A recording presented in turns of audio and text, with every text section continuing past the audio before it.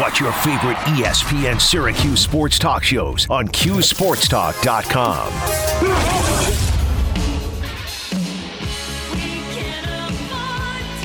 Welcome back to Orange Nation. Our artist of the day today, Pat Benatar, is picked by you and Jordan yesterday. It is her birthday today.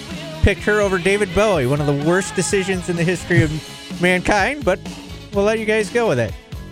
Invincible, 1985. You shouldn't have offered the choice. No, that's what I like to do. If you didn't want my opinion. I like you guys to make bad decisions. All right. Well, we love talking Giants football with John Schmelk every Tuesday at this time, and he joins us now as we look ahead to the playoffs. But before we get to the playoffs, John, I do want to ask you about the topic we were talking about in our first segment. I don't know how early you jumped on this call, but we were talking, obviously, about the national title game last night, and Paulie said he would prefer to lose like that over like a last-second field goal or a last-second shot. I don't need that hanging over my head the rest of my life. And I said the opposite. I said if I'm a player, I would prefer to have a competitive game and lose the way Ohio State did compared to lose the way TCU did. What are your thoughts on that? TCU didn't hit Georgia with their best shot. Is that what you're telling me? Exactly. Yeah. That was a Pat Benatar reference, by the way. Yes. Good work. See, he's a Pat Benatar fan. See. No, in fairness, while you guys brought the song on, I did have to Google famous Pat Benatar songs to remind myself of the title. Yeah, look, I mean, I'm sorry. Now I lost track of your question. What did you ask? Would you rather lose the way Ohio State did or the way TCU did? Yeah, I hate losing close games too, but the way that game was non-competitive from the go and you basically got laughed out of there, that's rough. I think that game was so bad last night. I think I'd rather be competitive and lose in a close one. Yeah, I'm with you on that. I'm with you. Paulie's a different cat. So. I worry about my mental health. Something you'd be thinking about the rest of your life. Right? I get it. Well, you don't want to lose either way. You want to be the Utah Jazz and just think your whole life, like, man, Michael Jordan pushed off on that shot. Right. All right, let's talk some Giants football now, John. And we've been hearing it a little bit around the office here. We got some Giants fans here, a little bit on social media. Some Giants fans not thrilled, that the Giants were going up against a hated rival in the Eagles, and didn't give them their best shot, and they're waiting for the playoffs and decided to kind of take it easy and coast through the regular season finale. I guess what would be your response to those fans that are upset by that? I think those fans should be pretty happy that Saquon Barkley, Daniel Jones, Andrew Thomas, Julian Love, Xavier McKinney, and all those guys they arrested are going to be healthy this week and probably be as healthy as they've been in a month and a half. So, look, I said this to you guys last week, I believe, I don't have a great, and no one from the outside would have a great sense of what this team needed in the final week, like the head coach. And I think one thing Brian Daboll's proven this year, he has a pretty good feel for the pulse of this team. And if he thought what this team needed was a little bit of a break to get ready for the first round, I think that's what I think you have to trust that he knows what's best for the team. And I get it. You hate the Eagles. You want to win the game. I get all that. But let's be honest. If the Giants go out there and beat the Vikings this week, 10 years from now, is anyone going to care that they didn't play all their starters against the Eagles in the final regular season game? No, I don't think so. The same way Texans fans are always going to remember the way they came back and beat the Colts and lost the number 1 overall draft pick. So I think you have to always take the bigger picture look at things rather than worry about the micro. Yeah, that is a great point. That was an odd ending to that Texans game, going for 2 and as you said, throwing away the number 1 pick. You talk about health, John, and you look on the defensive side of the ball, and Adoree Jackson and Azeez Ojulari and Leonard Williams. What's the latest on those guys, and do you expect them to be suiting up come this weekend? Yeah, all 3 are expected to practice in one way, shape, or form on Wednesday. Ojulari and Leonard Williams had been playing, so I don't have any doubt that they'll be on the field in one way, shape, or form. How great they'll be, I think Leonard Williams will be fine. He's kind of dealing with that stinger issue, so if he gets hit the wrong way, it'll bother him. If he doesn't, he'll be okay. Azeez Ojulari sprained that ankle a few weeks ago. He even played 2 weeks ago on it, played like 7-8 snaps. So I think he'll be fine. Again, whether or not he'll be his usual bursty self, we'll see. Adoree Jackson's the question, right? 2 weeks ago, we thought he would have a real chance, that he didn't go. And then last week he was doubtful. And he's practiced for 2 straight weeks now. So I would think he's going to go, but he was asked about it after the game on Sunday. I was in that scrum with him. And he was very cagey about it. So I'm not sure if that's just him playing the game or if he's really not sure. But if I had to guess, all three guys will be on the field. You talk about Brian Daboll and how he's, got a pulse on his team and knows, what they're thinking and feeling and he's been, making all the right moves this year. When you look at the coach of the year, not that the coach of the year voting matters, but it is a topic with the Giants. It's a topic with the Bills as well. A lot of people think Sean McDermott, should be coach of the year, especially the way he handled, the last week and a half. Do you think Brian Daboll's the coach of the year? Who would you give it to right now? Yeah, I think there are a lot of good candidates, right? I think Nick Sirianni's a candidate. I think maybe the last few weeks derailed that a little bit. I think the Vikings head coach is a candidate. Did anyone think they would have this record and go this far? I think if the Steelers would have made the playoffs, Mike Tomlin, Pete Carroll, they're in the playoffs. Anybody think the Seahawks would be in the playoffs? I think he's a candidate. So I think there are a lot of good candidates out there. But look, Brian Daboll, first year in a new job. I think most people thought the Giants would have, it's not a top 10 pick this year, maybe even a top 5 or 6 pick in the draft.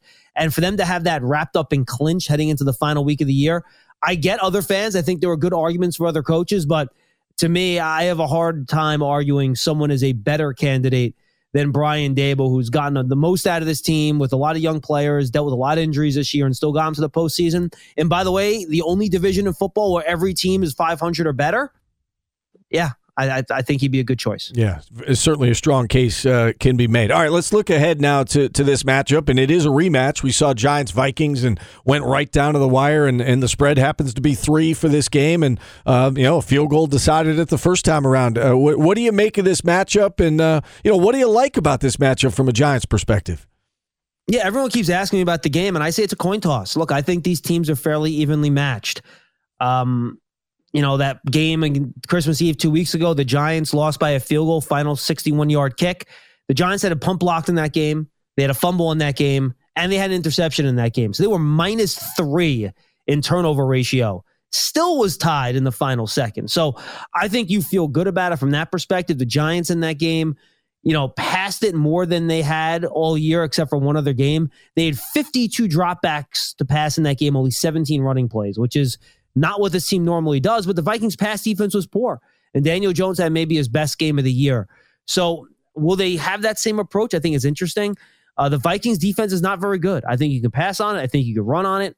They have a couple good pass rushers, but their secondary just doesn't cover all that well, to be quite honest with you. So I think the Giants should be able to move the ball. Defensively for the Giants, look, the Vikings have a lot of good weapons. Dalvin Cook's a good running back. Justin Jefferson's probably the best receiver in the sport.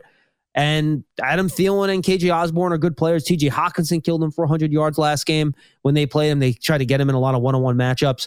One of the reasons the Giants were so good in that last game is that Dexter Lawrence, their nose tackle, dominated the Vikings' backup center, Austin Schlottman. There's a chance Bradbury, their starting center's back this week. If not, they'll be playing a different center there. So I wonder if Lawrence can't be as dominant. Will the Giants' defense hold up as well? I think that's a real question. The Giants played a lot more zone than man compared to what they usually do in that game. So I think, can the Giants offense be as productive as it was in that first game? It was probably their best offensive game of the year. And can they control the Vikings offense? Can they hold them to 21, 24, like they did last game, 27, somewhere in that area? If they do, I think they got a real chance to win the game. So do you think defensively it'll be a similar approach to the first time around? Because you're right. The Vikings had a lot of yards. I mean, Justin Jefferson, as you mentioned, best wide receiver in the league. He had 133 yards. He had 12 catches. He had a touchdown. Do you think they can live with that, or do you think they adjust the approach defensively at all to try and limit him to some degree? It is kind of pick your poison with that offense, but you think defensively it'll be the same approach? Yeah, I think so. And look, heading into the midway through the fourth quarter, I think he only had like 6 catches for 80 yards, and he got maybe 50 or 60 yards, and he kind of had a few big plays towards the end of that game, which killed the Giants and really moved the game. Yeah, I think the Giants will be okay with keeping things in front of them. The Vikings did not have a number of huge explosive plays in that game that were game-changing. They had a couple. I don't think they had maybe 1 or 2 plays over 25 yards, but not many. So I think they can live with that. They know they're not going to shut down Justin Jefferson or shut down the Vikings offense. The Giants blitzed on more than 50% of the pass plays in that game. I think they'll do it again, try to rattle Kirk Cousins. and try to, again, create some of those turnovers. They had dropped interception in that game. They had another interception called back from DPI. So I think their approach will largely stay the same. I do wonder about their offensive balance, run pass, if that changes a little bit, to be honest with you. But I thought Wink Martindale did a great job mixing man and zone. I think, they matched up well in some of those spots. Like the Vikings ran some man-beating pass plays. The Giants were in zone on those plays. I think they'll try to do that again to try to just limit this Vikings offense, which can be explosive. All right, John, last one with the playoffs starting. Who's your favorite out of the NFC? Who's your favorite out of the AFC? I think you got to like the 49ers right now out of the NFC. I don't know if Jalen Hurts can run the way he used to and take those hits, and I think that's essential to the Eagles' offense to function. Though I am afraid Brock Purdy's going to have that rookie game coming up at some point, right? He's going to throw 2 or 3 picks and, they could lose that game. But I think you're looking at Dallas has a shot, but boy, they did not play well the last 2 weeks. So I think San Francisco, and we'll see about Jalen Hurts' health. And in the AFC, look, I think you can, I know there's no 3-sided coin, but if I had one, I'd flip it between the Bengals, Chiefs, and Bills. They're all really, really good. I'm going to go with the Chiefs this year. I think it's their time. I think they've done a really nice job. They didn't make it last year. I think Mahomes is still the best player in the sport. So I'll go Chiefs 49ers. All right. I hope you're wrong on the AFC side. But yeah, I'm with you. I mean, those three teams. Bills or Bengals would not surprise me. They're great. Yeah, I'm with you. I mean, all 3 teams are really good. I think the winner's coming out of the AFC. But, John, great stuff as always. Appreciate you coming on. Yeah, Paulie. I was just going to say, before we end the segment, some breaking New York sports news. Jeff Passan reporting that Carlos Correa is signing with the Minnesota Twins. A 6-year, $200 million contract. How about that? How about a lot of twists and turns of that story? Contract got down to 6 years, man. It was, what was it, 8 or 11 for the Mets, whatever it was going to be. So it is pending the physical, though. So. But he was there before, though. So if anyone has a feel for that guy's health, it should be the Twins. Yeah, no doubt. All right, John, great stuff as always. Enjoy the week. Enjoy the playoff game. We'll talk to you again next week. Thanks, guys. Look forward to it. All right, there he is. John Schmelk, reporter, host for the New York Giants.